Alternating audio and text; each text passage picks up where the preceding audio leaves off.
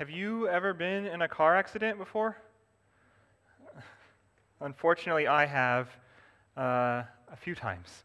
But thankfully, nothing too serious. Minor car accidents for the most part. I do remember the first time I was in a car accident, though. I was not too far into driving, just a few months, and I got into an accident. It was completely my fault. I kept driving as a woman was pulling out and just hit her.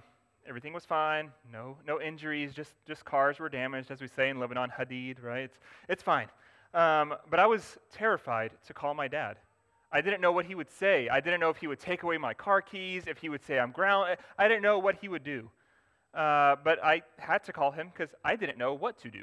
So I called him, he came out, made sure I was okay, made sure the car was good. He handled the insurance stuff, making sure that everything was okay, and then we went home, and he helped me fix the car, and that was it. He didn't rebuke me. He didn't say, why did you do that, or how could you, and you were an idiot. None of that. He just said, it happens.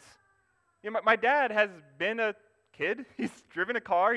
He's seen how difficult it is to drive around, and so whenever I did something foolish, he didn't rebuke me for it. Rather, he was glad that I came to him and asked him for help.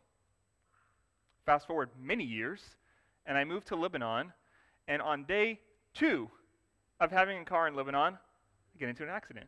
That's not surprising. That seems like more relatable to most of you. This one was more minor, except my bumper just fell off my car. I had gotten kind of wedged into a parking spot, and my bumper fell off. So I just picked up the bumper, stuck it in the back of my car, and drove off. But I was, again, terrified to call my dad. I was embarrassed that he would say, you're not cut out to drive in Lebanon. I told you, or something along those lines. But again, eventually I called him and told him, and he said, it happens. And he said, now you know what it's like to drive in Lebanon. And that was it. He didn't make me feel bad, which gives me confidence that I can come to him in the future. So if my human father with human weaknesses was so gracious to me, how much more will God be gracious to us? After all, God came to be with us. Jesus put on human flesh so he could live among us. And Jesus knows our weaknesses probably better than we know them ourselves. And yet, he loves us. That should give us confidence to come to his throne, and that's what today's sermon is about. We're going to see that Jesus sympathizes with our weaknesses, and so we should draw close to him for strength. We're going to see how Jesus is exalted, Jesus is human, and Jesus is approachable. Let's start with prayer. Father, we thank you for the way you love us. We thank you for the word that you have given us and that you brought us here today. Father, would you use this sermon in all of our lives? Transform our hearts through the work of your Holy Spirit. We pray in the name of Jesus. Amen. Our first point in our passage today is that Jesus is exalted. Let's read verse 14 together. Therefore, since we have a great high priest who has passed through the heavens, Jesus, the Son of God, let us hold fast to our confession. We see here that the author of Hebrews is calling Jesus our great high priest. And so the point I'm trying to make from this is that Jesus is exalted. Now, a priest is someone who represents a group of people before God. And so a priest amongst people would be exalted above them. Now, in Judaism, the high priest was the head of the priests, the most high priest of all of them. And so if priests are exalted, the high priest is even more so. And now Jesus is being called the great high priest. Now, only high priests were allowed into the presence of God, into the most holy place where God dwelt. But we see here that Jesus is the great high priest who passed through the heavens. So just like the high priests of old would pass through a curtain into the holy place, Jesus passed through the heavens into the presence of the Father. Jesus is the only human who has ever done this. He is the only priest to ever stand fully in the presence of God in heaven. How much more exalted could he be? Well, he's given the title, the Son of God. We see at the beginning of Hebrews, as Pastor Marwan preached a few weeks ago, that God calls Jesus his Son as a form of the highest exaltation. This isn't a question. The author of Hebrews isn't even trying to argue this here. He just says it. He says that Jesus is the Son of God. And the reason he says this is so that we would hold fast to our confession. To hold fast, to not let go. Whenever everything wants to pull it away from you, you don't let go. As a famous song says, you keep on believing. Don't stop believing. What do we hold fast to? The idea that Jesus is Lord. In Romans 10, that's what Paul says we confess to believe. It's whoever confesses with his mouth that Jesus is Lord and believes in his heart that God raised him from the dead will be saved. And that's the confession that we hold on to. We confess, we agree with the idea that truly Jesus is the risen Lord before the Father. We believe the gospel. The gospel is the good news of Jesus, that while we are sinners and separated from God, that the second person of the triune God put on flesh and came and dwelt with humans and lived a human existence and died for our sins. He died as all humans die, and yet he was raised from the dead. He was raised from the dead and ascended into heaven. And Jesus will come back one day. Jesus will come back and he will judge the living and the dead, and he's going to restore everything to its proper place. That is what we hold fast to. That is what we believe. And as Christians, that is what we need to stake our lives on. Now, if you don't believe that truth, if you do not believe the gospel, what's stopping you? What is preventing you from coming to know Jesus truly and believing in what he has done? I invite you this morning to not delay any longer, but to come and to believe the gospel and then to hold fast to it. But this passage is not primarily concerned with the fact that Jesus is exalted. It takes that as a matter of fact. The concern is that Jesus is human. And that's what we're going to look at in verse 15. For we do not have a high priest who is unable to sympathize with our weaknesses, but one who has been tempted in every way as we are, yet without sin. So the author here is arguing that our high priest is not so high that he doesn't get us. He's not so exalted that we can't come to him. But rather, we have a high priest who sympathizes with us.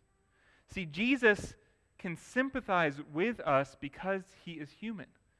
And because he is a human, he has dealt with all the limitations of the human body and the human condition. That word sympathize, it means to feel with. It's more than just like a head knowledge, like, yeah, I know he's weak. I know they can't do it. I know she's incapable. That's not what it's talking about. It's a feeling. He feels with us. And so Jesus actually understands our life circumstances because he lived it. As humans, we all have limitations, and Jesus, being fully human, had those same limitations. Let's think about it. Jesus had 24 hours in a day, just like me and you, 24 hours to get all his work done. And, like us, he had to sleep. Jesus actually had to sleep just to get his life done. Jesus would get hungry, and he would eat real food, bread and fish. Jesus would get thirsty, and he'd have to drink, real drink, water and wine. Jesus walked around on his own 2 feet. He didn't like hover above the ground, not exerting any energy. In the summertime, Jesus would get hot and he would sweat. And in the winter, Jesus would get cold and he would shiver. Jesus suffered. He was despised, rejected, shamed, embarrassed, falsely accused, and misunderstood. Jesus wept and he grieved. And Jesus even died, as every human does. In every way, Jesus was fully human and experienced life as a human. Now, you might be thinking that, sure, Jesus was human, but there's no way he felt what I'm feeling in this moment. My feelings are too far away from him. My situation is too different from his. Well, let me just tell you, the feelings that you're feeling today, maybe sadness or loneliness or anger, these aren't new feelings. These aren't feelings that weren't around 2,000 years ago. All these feelings that we have today existed 2,000 years ago. And while the situation might change, of course, Jesus can't understand the internet, the feelings of the internet, or what it looks like to drive a car, but Jesus knows because he still lives. And Jesus knows what you are feeling because he is still a human today. Have you thought about that? That Jesus, exalted in the heavens, still has a human body to this day. He did not become incarnate for a period of time and then get rid of the human body and now he's just God by himself. No, he put on human flesh at a point in time and is now fully human and fully God for eternity. So Jesus sympathizes with us today because he still lives as a human today. We also see that more than just our general weaknesses and limitations of life, Jesus understands our temptations. The scripture says that Jesus was tempted in every way as we are, yet without sin. In every way, Jesus was tempted. We have a few temptations recorded in the Gospels. Luke records that Jesus was driven into the wilderness, and for 40 days he was being tempted by Satan. 40 days of fasting and temptation from Satan. And we see that at the end of that time, it says Satan had finished every temptation, and he departed, waiting for another time. We don't see the mention of temptation specifically, but we see potential areas where Jesus could have been tempted. He tells his disciples that he is going to suffer and die, and Peter says, no. And in that moment, Jesus could have said, you're right, let's get this show on the road, we're not going to die. But he doesn't. He sees it for what it is, a temptation to disobey the Father, and he says, get behind me, Satan. In the Garden of Gethsemane, before Jesus is crucified, he tells his disciples, pray so you don't enter temptation. Which we can assume Jesus likewise was praying to avoid temptation. Jesus was praying against the temptation to say, my will, not yours. But instead, he overcame that temptation and said, your will, not mine. In every way, when Jesus was tempted, he overcame those temptations and trusted God. Now, maybe you're thinking that Jesus' temptations weren't really real. That Jesus is God, and thus he can't sin. So really, the temptations were kind of, not real, not like we faced it. Like, Jesus couldn't have sinned. So what are these temptations but kind of a show, right? Wrong. Let me just make that clear. Theologian Bruce Ware argues, and I agree with him, that while Jesus couldn't sin because he was God, Jesus did not sin because he relied on what humans have, which is the prayer and the Word of God.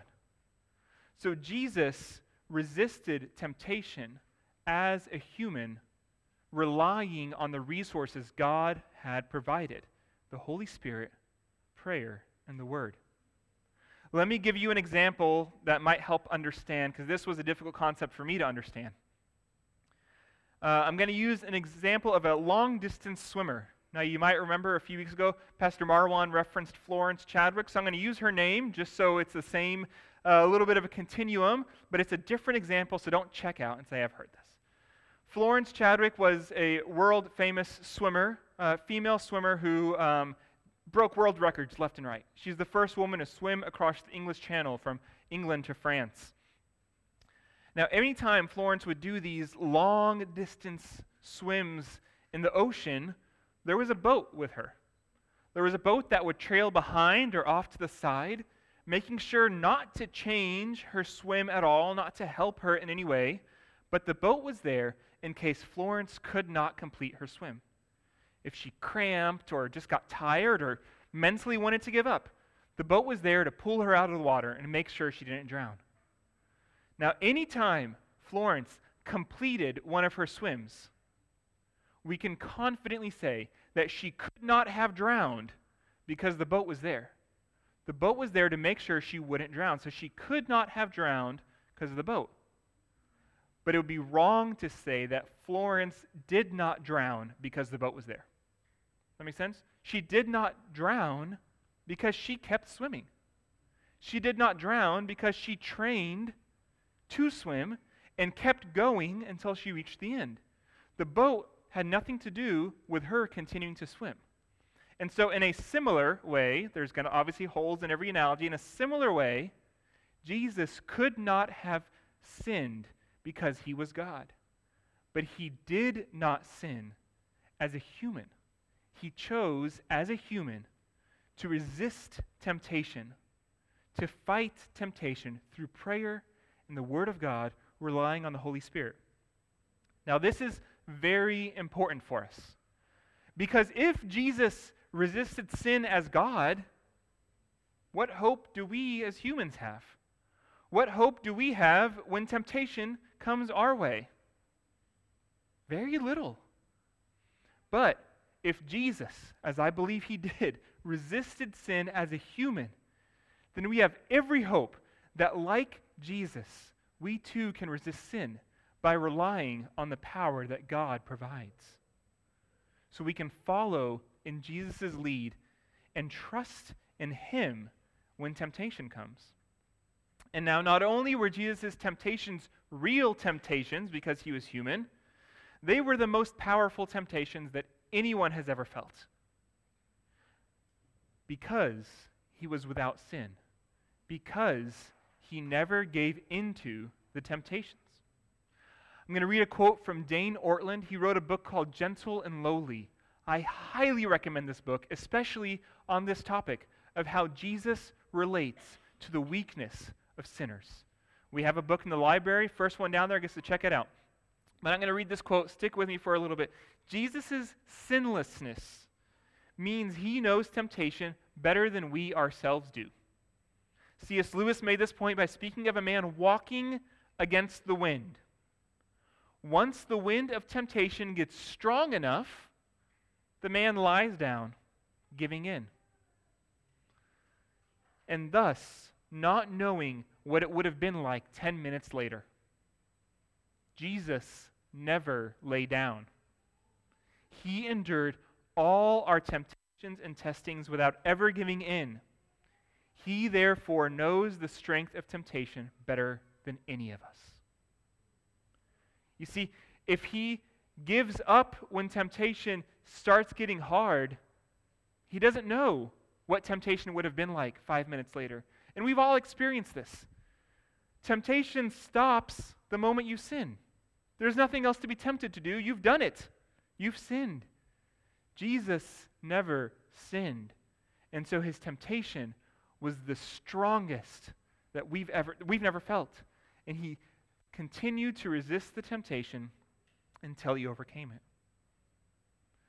So Jesus endured every temptation without sin. Now this is also important because, you see, before Jesus, and Ever since Jesus, there has never been a human who didn't sin.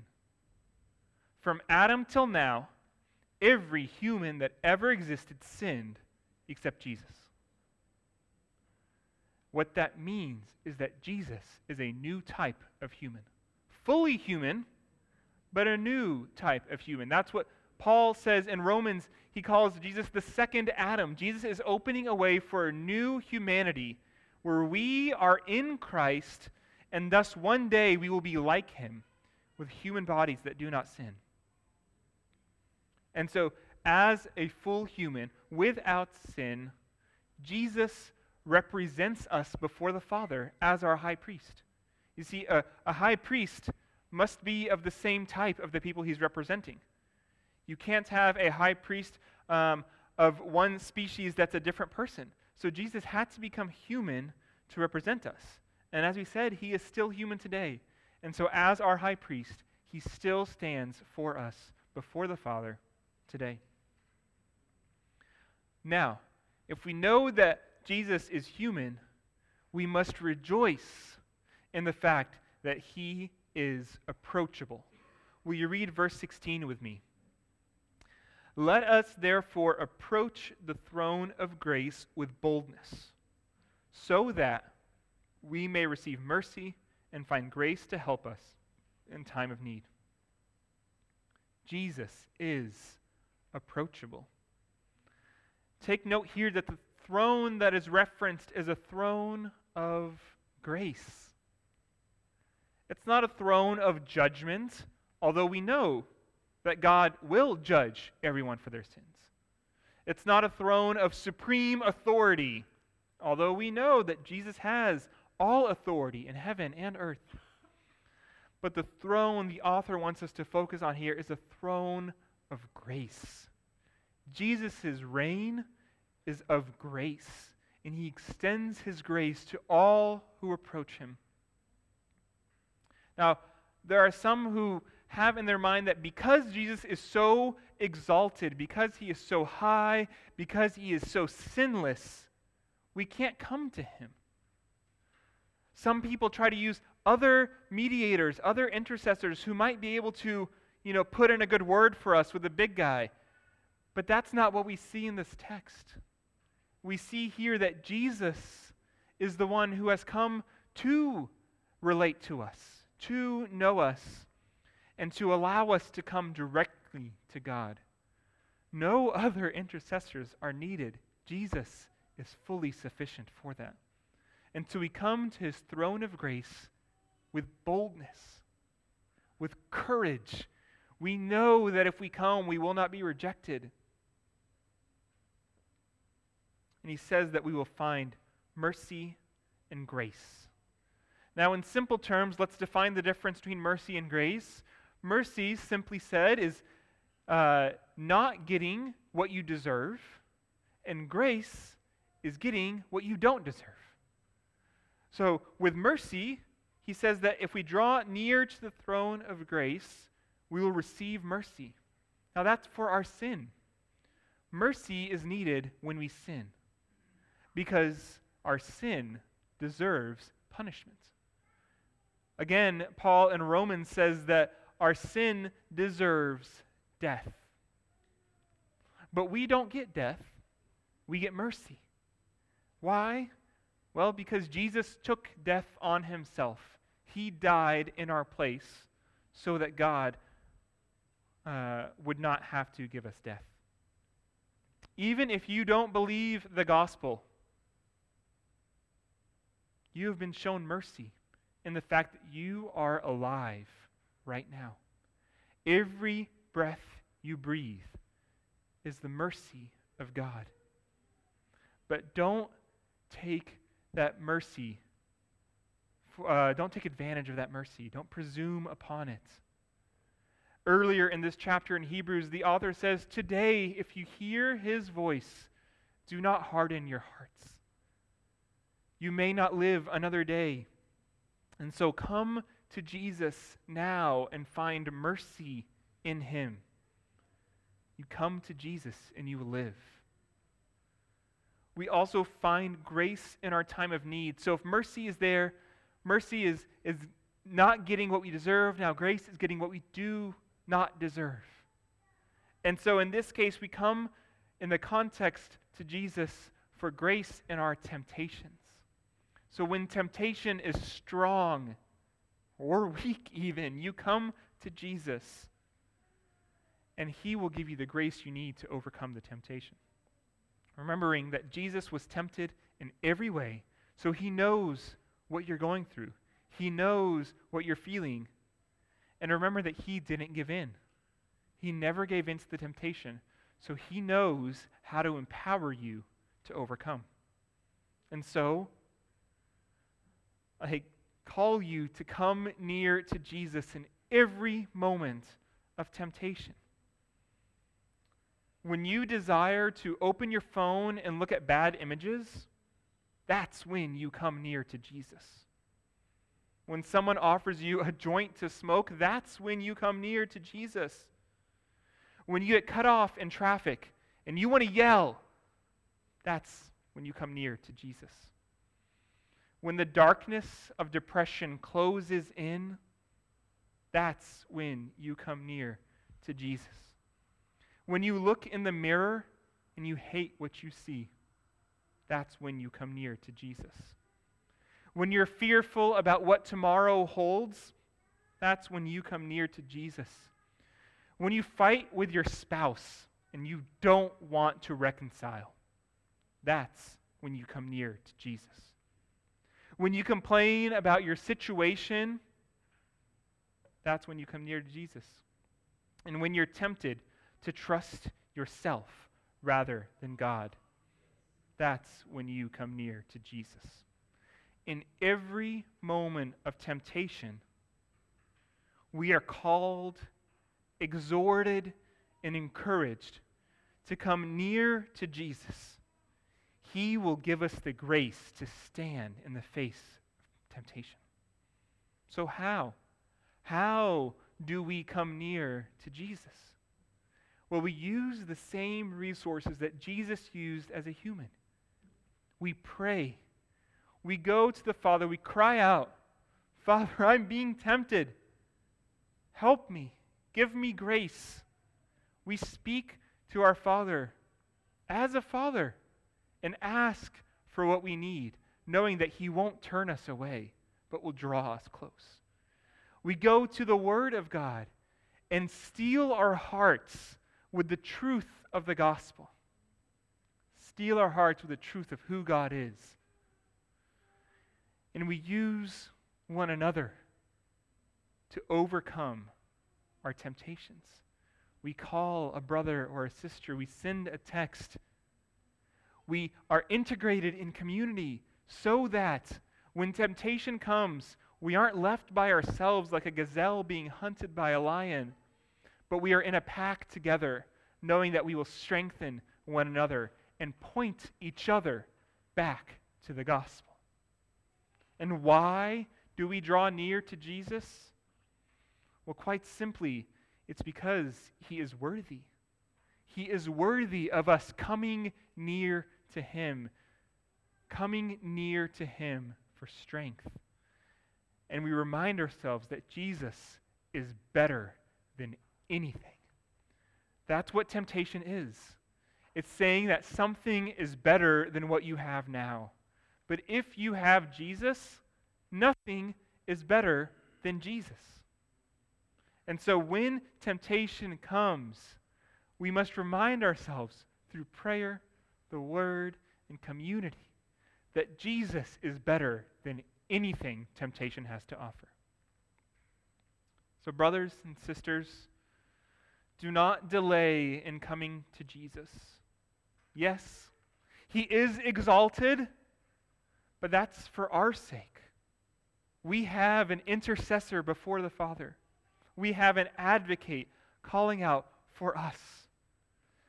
And in Jesus' humanity, He sympathizes with us. So, we can draw near and receive mercy when we sin and grace to overcome our temptation. Jesus loves you, and he wants to be with you. So Jesus sympathizes with our weakness, so we should draw near to him for strength. Would you pray with me? Father in heaven, we thank you for the way that Jesus has loved us, for the way that Jesus has sympathized with us, taken on flesh to know us more. I pray, Lord, that we would be quick to come to you, quick to draw near, knowing that in you is life. We pray all of this in the precious name of Jesus Christ. Amen.